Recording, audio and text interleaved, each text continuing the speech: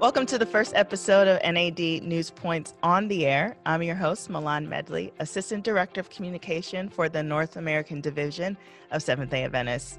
NAD News Points on the Air is a podcast that features topical, informative conversations about the Seventh-day Adventist Church in North America, its 1.2 million members, educational and healthcare institutions and ministries, and how they impact their communities. Today's guest is Dr. Vincent Hsu. He's a board-certified internal medicine, infectious diseases, and preventative medicine physician at AdventHealth. He also serves as medical director of continuing medical education and assistant director of internal medicine residency program at AdventHealth.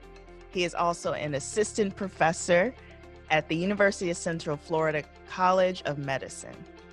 AdventHealth is one of 5 Adventist healthcare institutions within the NAD territory. It is also one of the largest healthcare institutions in the United States, with 80,000 employees operating on nearly 50 campuses in 9 states. Dr. Hsu, thank you so much for joining me today. I would like to get this conversation started. We're here to talk about reentry, something that is on the minds of a lot of people these days as school has restarted and people are going back to work, and more cities and counties are entering advanced phases of reentry. So we just want to talk about how to stay safe and how to keep our loved ones safe. So happy to have Dr. Hsu here to talk about that. But first and foremost, Dr. Hsu, can you give me an overview, or can you describe your role at AdventHealth? Thank you, Milan. It's good to be here. My role at AdventHealth is that of a healthcare epidemiologist. It's kind of a big word, but really what we are focused on is ensuring the public health, or the health of our employees, of our staff, of our patients, making sure that we are as safe as possible during the pandemic. Typically before COVID-19, we focus on healthcare-acquired infections, but of course with the pandemic, with COVID-19, it's all been about this virus right now. Right. And can you tell me how AdventHealth has assisted its community with reentry? I know that your organization, or the healthcare system, has assisted Disney parks. And I even hear that you are assisting your local school system for your local county. So can you touch on that? I think the first thing to realize is that, no person is an island. Everything that we do within healthcare interacts with the community. So it is to our best interest to make sure that the community is safe. We want to do this as a service, but also recognize that what happens in the community affects what happens in the hospital. So to that end, we do feel a strong, compelling need to talk with every aspect of what could drive the number of cases. And it's going to be institutions in which typically large numbers of people gather. So it's the theme parks, it's sports events, churches, schools, those type of things, because those tend to be a large driver. So we want to make sure that if our community is as safe as possible, that will also translate into a healthcare institution that is as safe as possible for our patients. And I love how you framed it, that it's really an extension of your mission as AdventHealth to reach your communities. But I was wondering if you can talk a little bit more about how you're helping the school systems and how AdventHealth even assisted the Disney parks. I'll talk about Disney first. I mean, they are obviously a very large industry that brings a lot of tourists, and we've always had a good relationship. I think it always starts out with the pre-existing relationship you have, and our leadership and their leadership has always had a very good relationship with each other. We learn from them, and so as this pandemic unfolds, they were asking our leadership, how can we again reopen in as much a safe condition as possible. From a school standpoint, we also have good relationships with the schools that we're based in. So the superintendent of the Orange County Public Schools, Barbara Jenkins, had talked to our CEO and said, is there someone who you know that could help out in helping schools reopen. We wanted medical advisory committee.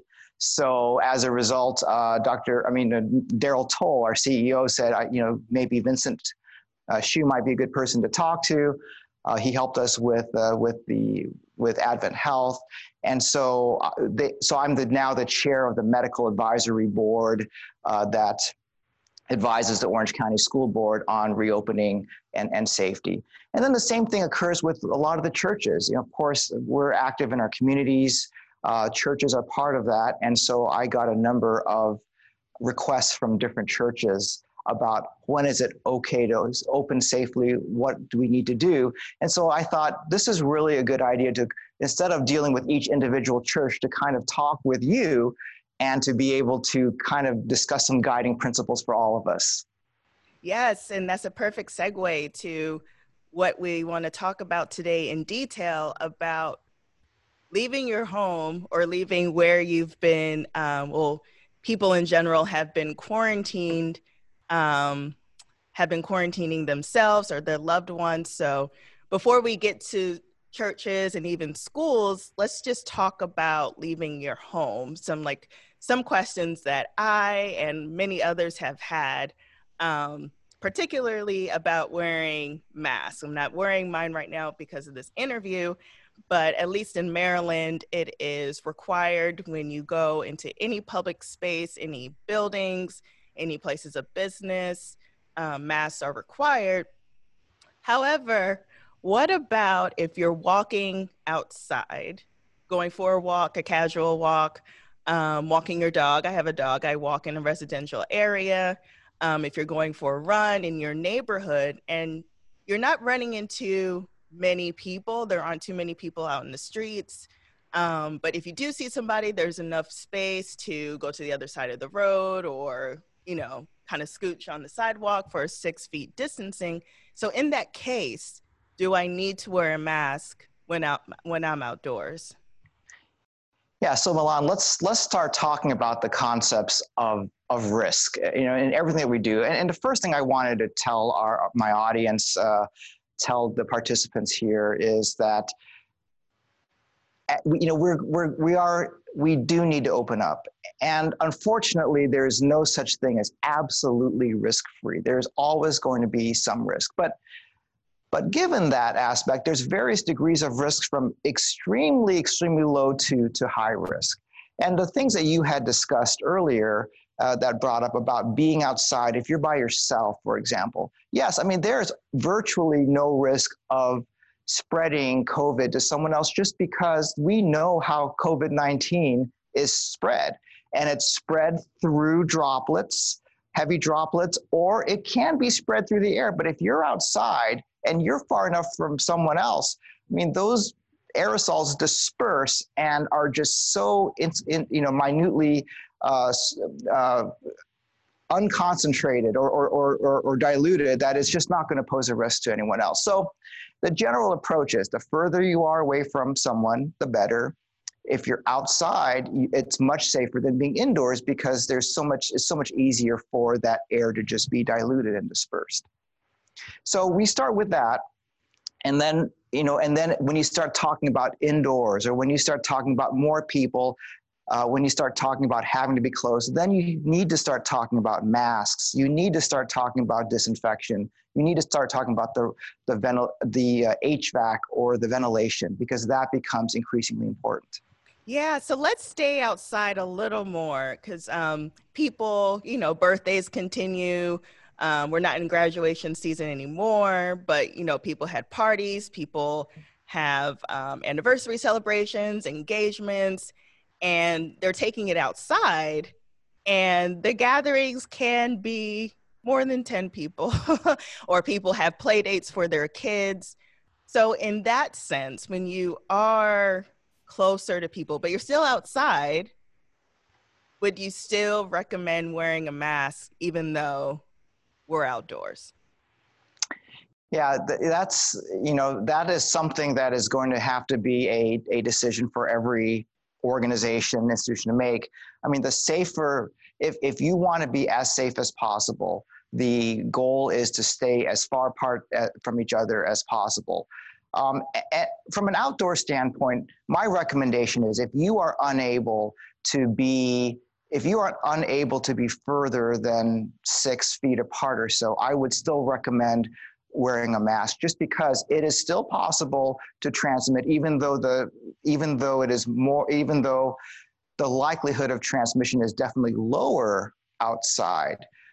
If you can't keep that distance, then I would recommend wearing a mask. Now, if you're able to stay 6 feet apart consistently from whatever gathering you have, then the likelihood of needing masks becomes much lower.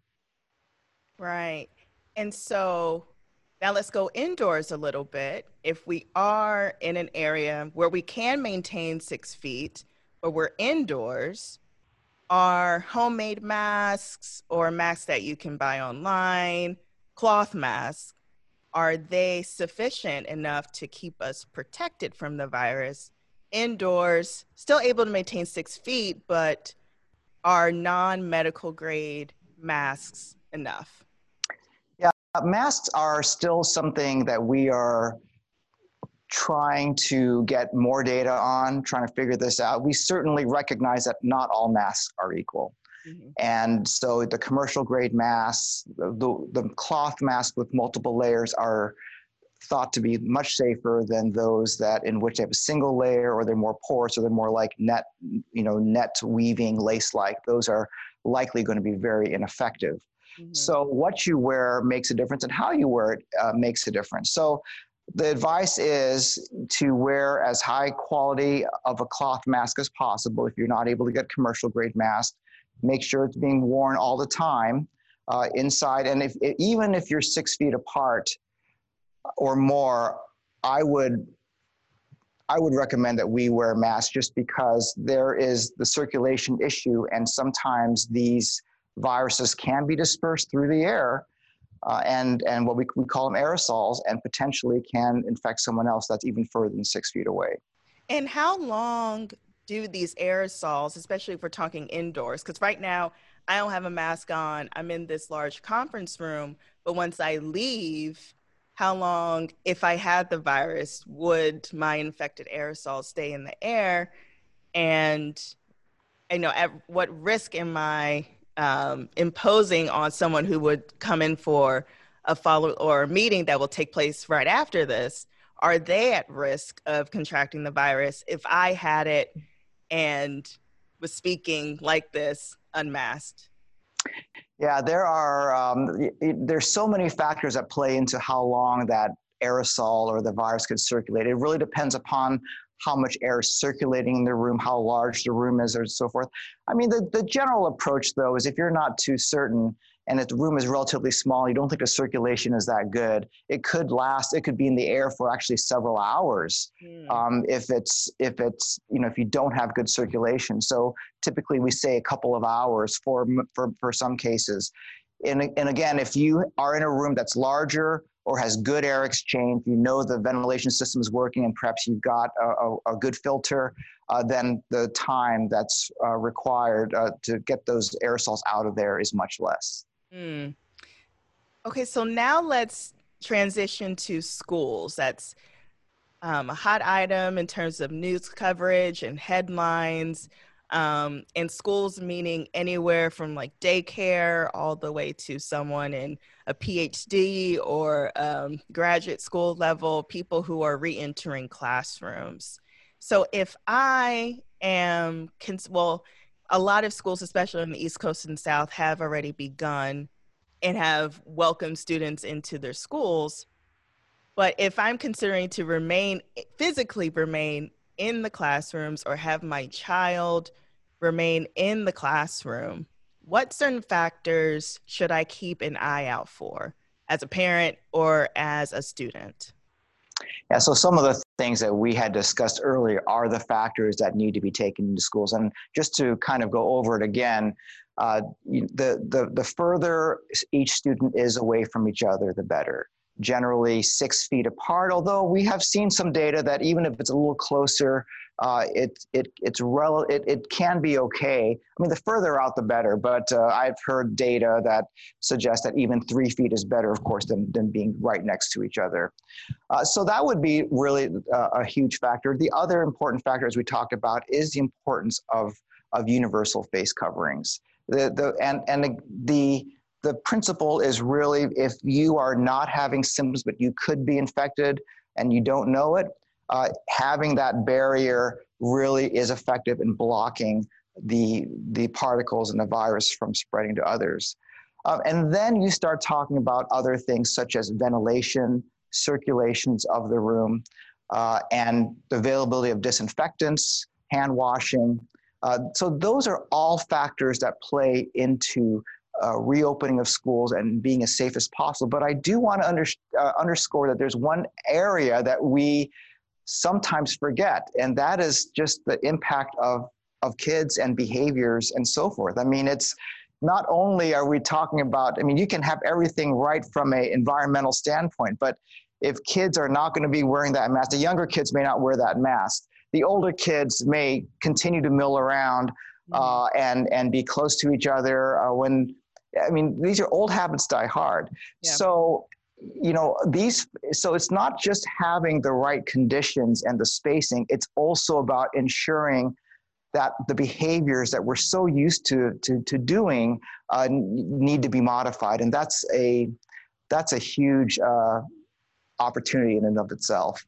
Yeah, because I'm even thinking about colleges, and depending on where some schools are located, students don't stay on campus, they go off campus. And if you're in certain areas where mask coverings aren't required for navigating public spaces, the students can go off campus, take their mask off, or they're at a restaurant and, they're eating, so they're taking their mask off.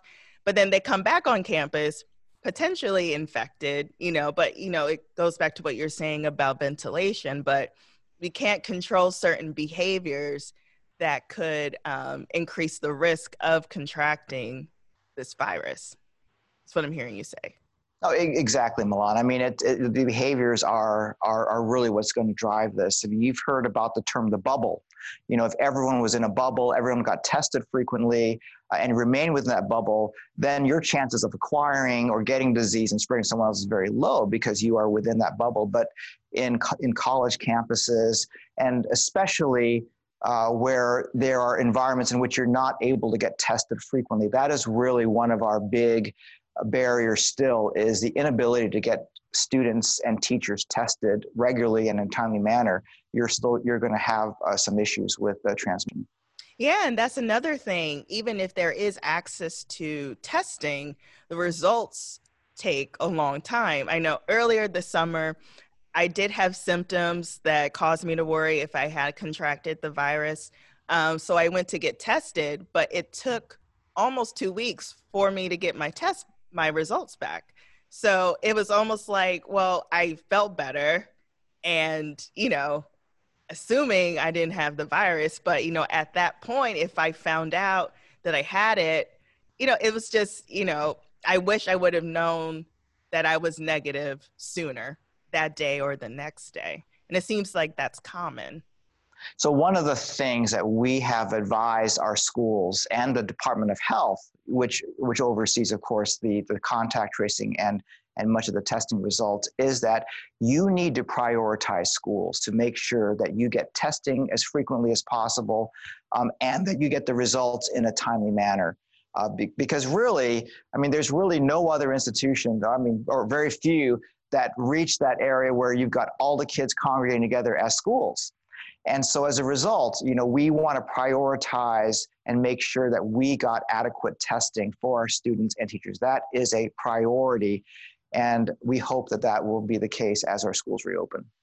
And do you see, this just came to me, do you see even like a shortage of testing because of all that would be required to ensure the safety of students and teachers on a regular basis? Is there a possibility that we could run out or run low very quickly of tests? Well, the availability and timing of tests is a function of how many cases you've got in your community. Mm-hmm. In Florida, in mid to late July, I mean, the delays were a lot worse just because there were so many tests that were being run, and there was the demand just outstripped supply. It's a little bit better now because our cases in Florida are dropping. And so if you are able to be in a community where you don't have a huge number of cases, then you won't have as much of a backlog and you can get testing done quicker. So really, it's really for each community to get their cases as low as possible. That will increase the availability and the timing of your tests. And so one thing that's really important for our viewers to know is that you've got to look at the case rates of your community. You may be living in Hawaii. I mean, it could be anywhere in the States, East Coast, West Coast, and it's important to understand the rates of infection in your community, the percent that are positive, whether the trends are going up or going down, because it's all a local decision. And the United States is such a large, heterogeneous area that you just can't use one number to help you. You've got to use a variety of different numbers for your locality to help you make that best decision. And I love what you're saying about you empowering yourself. It's one thing to rely on news coverage that could include a region far beyond where you live, but it comes down. So I live in one county separate from where I work. So it would be, upon me to do my own research as well to see whether or not, I could be an informed citizen if I choose to go in and out of certain places. So you're saying, the data is out there. We can all access it. Yeah, the data is available through the local health department. So for example, if you're a church and you are saying we are thinking about reopening, what are the things that you want to look at? You want to look at the rate of infections in your community, per population. You want to look at the percent of tests that are positive and see whether that's going up or going down. These are the factors that help. We want to empower churches, individuals, schools to look at their data and to make decisions based on that data, because it's not going to be a one size fits all. And unfortunately, sometimes the political structure is that sometimes those decisions are kind of made for you. But in an ideal situation, every institution would make the best decisions based on their own data and based on science. And I love that you touched on churches, because that's something else I wanted to address. And like you said before, things vary from state to state, city to city, county to county. But, many, as you know, you've already received questions about when can we go back to our physical houses of worship. So when do you foresee, generally speaking, that churches would be able to reopen? Yeah, so, there's really very little data or guidance on what the actual hard numbers are. The WHO, World Health Organization, has provided guidance that says that you should have less than 5% positivity rates. The number of cases in your community should be less than 100 per 100,000. You need to be having a 50% drop of a certain, there's a lot of different numbers to look at. Unfortunately, the vast majority of our regions in the U.S. are nowhere near that. So you're not going to be able to use those hard guidance at numbers, because you would probably never be able to open, for a long, long time. But the principles are still there. Looking at your community numbers, making sure that your trends are going down, and seeing what other. You can certainly look at maybe there are other churches in the region that have opened, looking to see whether there's any reports of outbreaks or schools. Looking at what we've learned is also very good information to help you make a decision. But at some point, if the numbers look good, other institutions have opened, look pretty good, then I think it's reasonable to start saying maybe we can start doing it safely. And then when you start reopening, I would urge and ask that we start slowly. Don't just all of a sudden say we're going to be at full capacity, but rather, as we have seen in many of the states' phase reopenings, have a phase 1, phase 2. Start with 25%. Ensure the social distancing, ensure adherence to universal face coverings, see how things work for a while, and then as things get better, you can then ramp it up a little bit more. So that would be the general approach that I would advise at the churches when it comes to reopening. Yeah, and even when we do reopen the physical structures, I'm thinking, so I'm a pastor's kid. I've been around many churches, primarily Black Adventist churches, but just how worship operates and how fellowship operates within a church is definitely not socially distant. It is hard to imagine what that type of service would look like. You know, there's a lot of hugging, there's like close praying, there's singing. And that's another thing. Will we ever get to hear choirs in person again? Because like it seems like singing, you know, you have in way more droplets that are being put in the air. So even how we interact in person whenever that day comes will be drastically different. Yeah, I mean, there's no doubt that it's going to be different for a while. I mean, and to the point of singing, yes, I would really urge caution about singing, because there's nothing quite like vocalization that really pushes those particles out. And we've seen plenty of data about how singing has really infected a lot of people. I mean, at least early on before they used face coverings. Of course, with face coverings, it's a little bit better, but still, it would probably be one of the last things that I would recommend doing.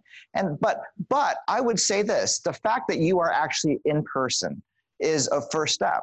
So yes, recognize we're not going to be where we want to be. No one wants to be. We all wanted to go back and to where it was, and I'm sure that at some point we will be there. But you've got to start somewhere, and just opening it up, just being able to be able to have a few of our members get together in a safe distance apart is going to be a good first step. And I think that will help the congregation recognize that we are on our first steps to getting normal. And I think that will be, first of all, relief to just know that you're able to do that. So I think it's a good thing overall. Yeah. So what type of fellowship do you recommend in the meantime, until we're able to do that kind of phase 1 of going back to houses of worship? What do you recommend until then? Well, there are various ways to do that. I mean, I think if you're really trying to take an extremely conservative point of view or approach, you would ask members to come in in their family units. We wouldn't separate the family units, obviously. The family units could be grouped together, for example, in a table, and then each unit of family members could be grouped again in tables a few feet apart from each other, so that you've got that. The stage, could be playing certain instruments, guitar. There could, usually the stage is far enough apart from the audience, and so it's depending upon how your system is, you may or may not require face coverings for those that are on stage. It just really depends upon the situation. But just being able to hear the sermon, for example, in a live setting with some of your other neighbors, I think is really going to be it's going to be a good first step. And that would be my approach. I would avoid, again, I would probably avoid congregational singing at this time, just because we don't know enough about exactly, even if masks are enough to stop that. But again, just start slowly. I would avoid, the hugging and other close contact is something that I would avoid as well. But just get them in the room and start there. If you are in an atmosphere or an environmental situation where you can open the windows, for example, that would be also very beneficial to increase the circulation. I know it's very difficult in hot and humid conditions, though, so it really depends. start slowly. But again, that first step is still going to be a psychological, I think, benefit to know that we are moving in the right direction. And until then, we still have to do our Zoom congregations, right? And Zoom prayer meetings, Zoom small groups. I know people are getting so weary of Zoom, but that's the safest course of action right now in terms of how we interact with other members of our faith community. And there will be some members who just aren't going to feel comfortable going in. They are going to want to continue to Zoom in. So, the churches need to be prepared to be able to accommodate both those that want to come in person as well as those who want to be remote, kind of the hybrid solutions. And many schools are doing that as well. They've got some who come in face to face, others learn remotely, like my children are. They're learning remotely, and we've got to figure out how to do that. I mean, this might be something that doesn't ever go away. Every church may just have streaming options from now on, just to accommodate it. And maybe it's a good thing, that we learn this technology and to our advantage. As someone who's an introvert, I don't mind at all worshiping from home. I do miss, seeing some people, but, big crowds is something that I generally like to shy away from. So I don't mind Zoom worship, but I know others are really anxious to see other people. So I can extend compassion for those people. So now I want to talk about what it would be like, or when we're able to fully re-enter. That seems like a vaccine would be the best way, and feel free to correct me if I'm wrong, but to ensure a safe way to re-enter larger groups of people. We won't be able to do that until we get a vaccine. There's really only two ways that we are able to achieve the herd immunity that we talk about, where a significant number of immune folks are able to block transmission so it doesn't spread to others. It's either through a vaccine that we're all talking about, because that would be ideal, or you just got to get infected, and that's not ideal, obviously. I mean, people have talked about trying to get herd immunity by infections in a controlled manner. Again, there's a lot of discussion about how to do this, but I think we're all looking forward to getting a vaccine there. Now, just a brief introduction or primer on vaccine development. I mean, this is one area where the political will has really moved so quickly. We've never seen vaccines development, in this type of, given this type of speed before, and that's really good news. But there's going to be a variety of different vaccine manufacturers and there are going to be different vaccines that are available. They may not be equally efficacious. And so you have to realize that, it's not going to be just like a single great vaccine that's going to give you complete immunity. There's no vaccine that's 100% able to protect you, and there's no vaccine that's exactly 100% safe, although you want it to be as safe as possible. The other concern, of course, is that even if a vaccine is available, the time it takes to manufacture for 330 million Americans and get it deployed and distributed and vaccinated, it's going to take months to years to actually get that to get that done effectively. Wow. So, we may hear of a vaccine that gets approved in, for example, November 2020 as an example. But for the time it takes to identify who the most vulnerable, who are the first priority to get it, and then get enough vaccines distributed to everybody is going to take time. So I would urge that we be cautious, that we recognize that our planning isn't to just look at the fact that, a vaccine's approved, we're safe. It's going to take a while. So just remember that. And I think there's some experts that have been talking about, they say probably you should look at 2020, toward the end of 2021, maybe 2022, where we can then say everything is more back to normal. But again, things will probably come in phases as well. So, Yeah. it just depends. It's hard to say. Yeah, but even hearing you say 2021, 2022, I was like, whoa, but that's something that we all have to come to terms with. It's going to take a while.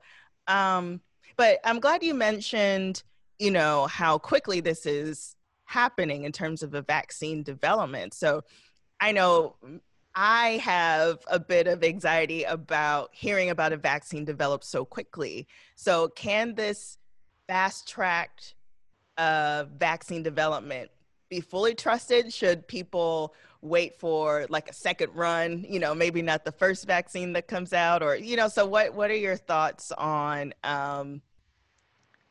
trusting how quickly it's coming out? Like you said, a vaccine could be out in a couple months. Yeah, so that is really a tough question. Mm. I mean, you want. I would say that if you can afford to wait, I would probably wait a little bit longer just to make sure that we get more reports about any potential side effects that might occur. Because even after a vaccine is deemed safe and efficacious, there are reports and that have surfaced, for other vaccines, not COVID-19 vaccines, but other vaccines in which there were some side effects that led to a recall of that vaccine. As well. So for those reasons, you want to make sure that there's enough data that's collected.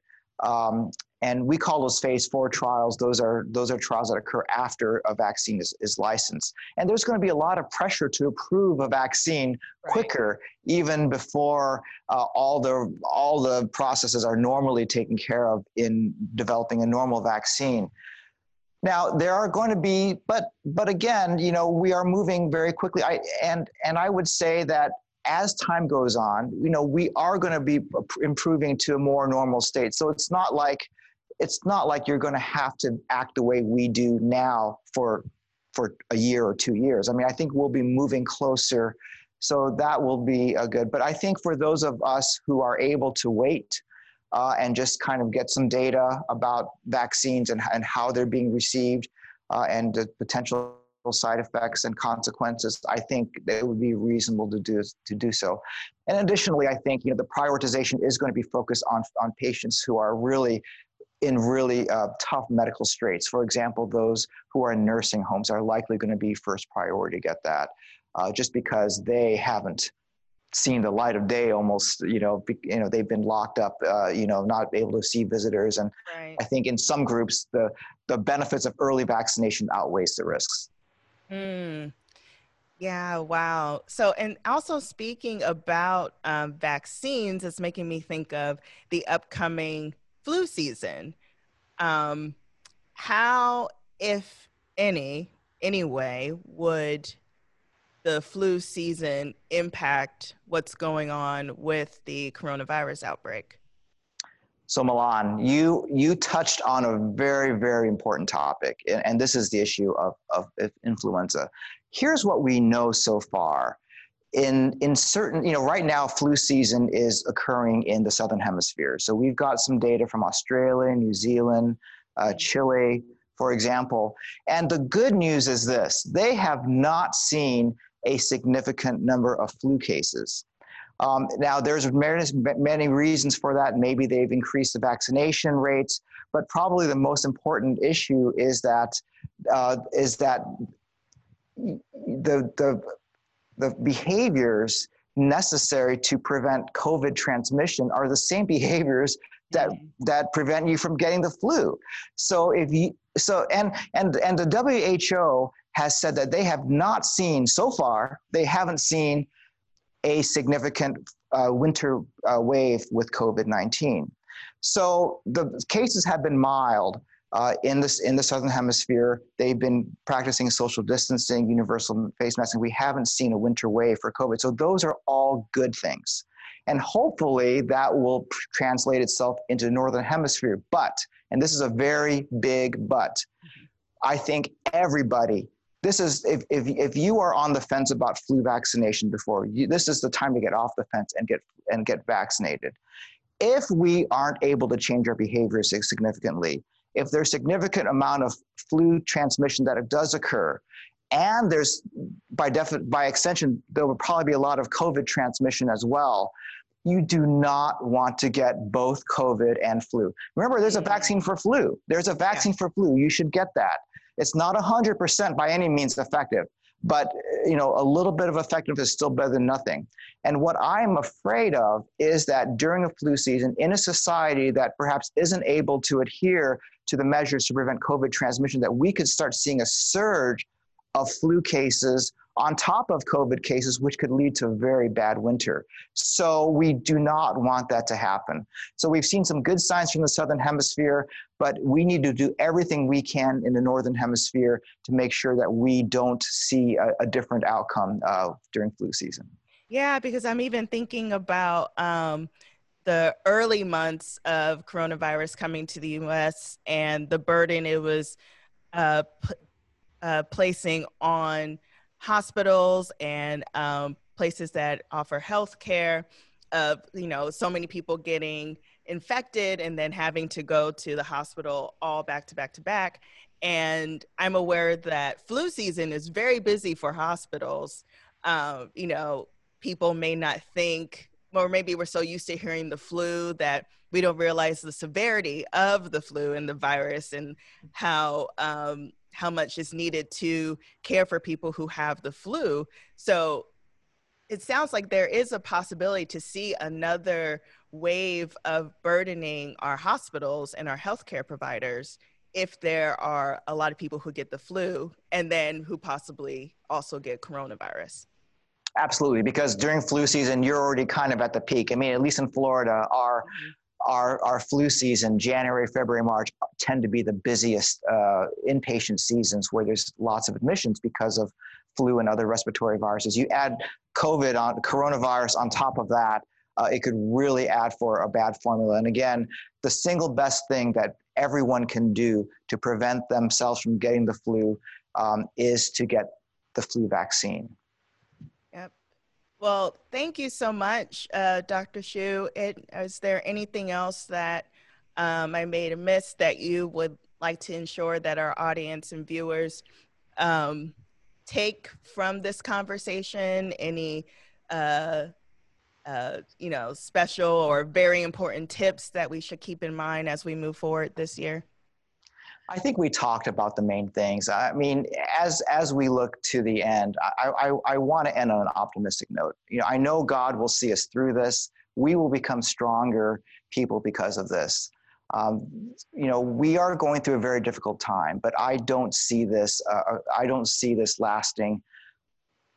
I only see this getting better as we move closer to a vaccine, as we understand more about this disease. So stay hopeful, stay strong. We'll get through this. Thank you so much, Dr. Hsu. Again, it's been a pleasure speaking with you, and hopefully we can speak, again, hopefully in a more positive setting. But I, again, just thank you for your willingness to talk to us about this and the information that you've shared and helping us be empowered and informed. So thank you. Thank you. It was my pleasure, Milan. Thank you for tuning into this episode of NAD News Points on the Air. Check out Advent Health's new coronavirus resource website, specifically curated for faith communities. Go to adventhealth.com/church resources. That's adventhealth.com/church resources. The executive producers of NAD News Points on the Air are Daniel Weber, Director of the North American Division Communication Department, and Julio Munoz and Kimberly Moran, who are the department's associate directors. NAD News Points on the Air is produced, edited, and hosted by me, Milan Medley. To keep up with news from the North American Division, be sure to subscribe to News Points, a weekly digital newsletter with news stories, special announcements, and ministry resources. Visit nadadventist.org, then click on News. That's it for this week. See you next time.